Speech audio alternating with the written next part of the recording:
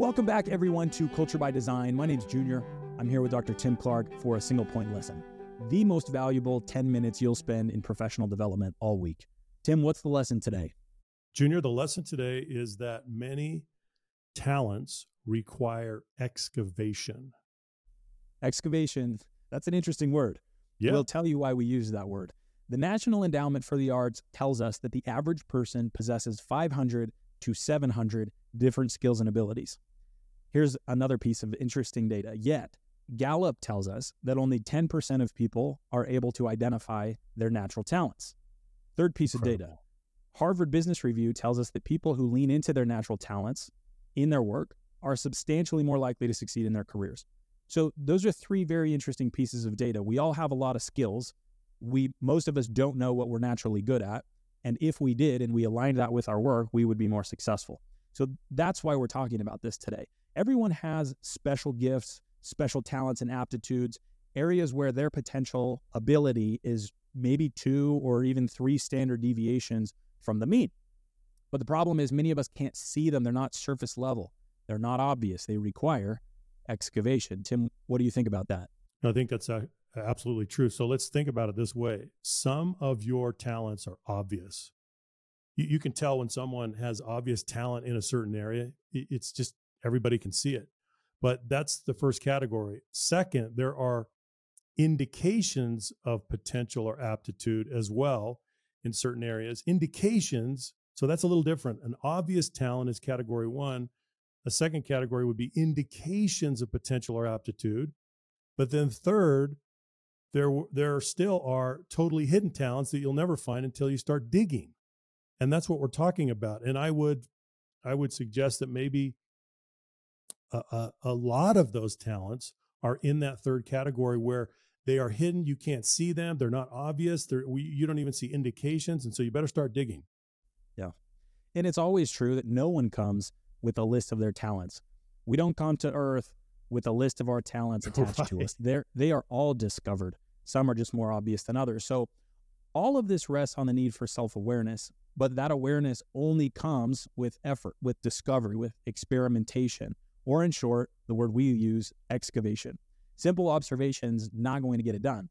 So we want to give you a few frames, a couple perspectives to help you excavate your own talents. We've only got a few minutes to do it. So here we go. Everyone has a unique job to do. That's the first point that I'd like to make, and there are a couple quotes that I want to share to help make it. Nathaniel Hawthorne said, "Every individual has a place to fill in the world and is important in some respect, whether he chooses to be so or not." Viktor Frankl said, "Everyone has his own specific vocation or mission in life. Everyone must carry out a concrete assignment that demands fulfillment. Therein he cannot be replaced, nor can his life be repeated." So I love that aura of uniqueness that these quotes give, that each of us has something unique to do, and that uniqueness may be tied to some talents that we have not yet discovered. Right. Well, Junior, what that means is that unless you excavate and develop your hidden talents, you will never understand your own distinctiveness, and you won't be able to make the unique contribution that you're able to make. Many people look at their uniqueness, let's say some unique attributes, unique characteristics, and they might categorize them as a disadvantage. And a quick point that I would like to make is that every disadvantage comes with an advantage, and every advantage comes with a disadvantage. There are trade-offs always in advantages and disadvantages. You cannot be all things. And so it's important that if you're inclined to think that a certain characteristic you have, a certain piece of your situation is disadvantageous, well, there may be something laden in that disadvantage that's actually advantageous that you can leverage to become better, improve the situation, or do something unique that other people can't do. Very true. Very true. So here's the complication. Talent isn't everything. Talent is just a starting point. Stephen King said, "Talent is cheaper than table salt." What separates the talented individual from the successful one is a lot of hard work. Do you believe that, I Tim? love that statement. Yep. So what that does, Junior, I think, is it puts things in perspective. So what's the first job to be done? Identify, excavate, and develop your talents. But yet you've got to put your talents to work. So that's going to require a lot of work, a lot of effort, a lot of focus. And if you don't do that, then you've got your table salt, okay? But what have you done with those talents? Edison said, "Genius is 1% inspiration and 99% perspiration."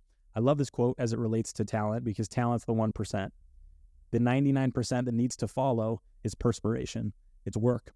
So how do you excavate these talents in the first place? There are a few things that you can do. The first is self-reflection.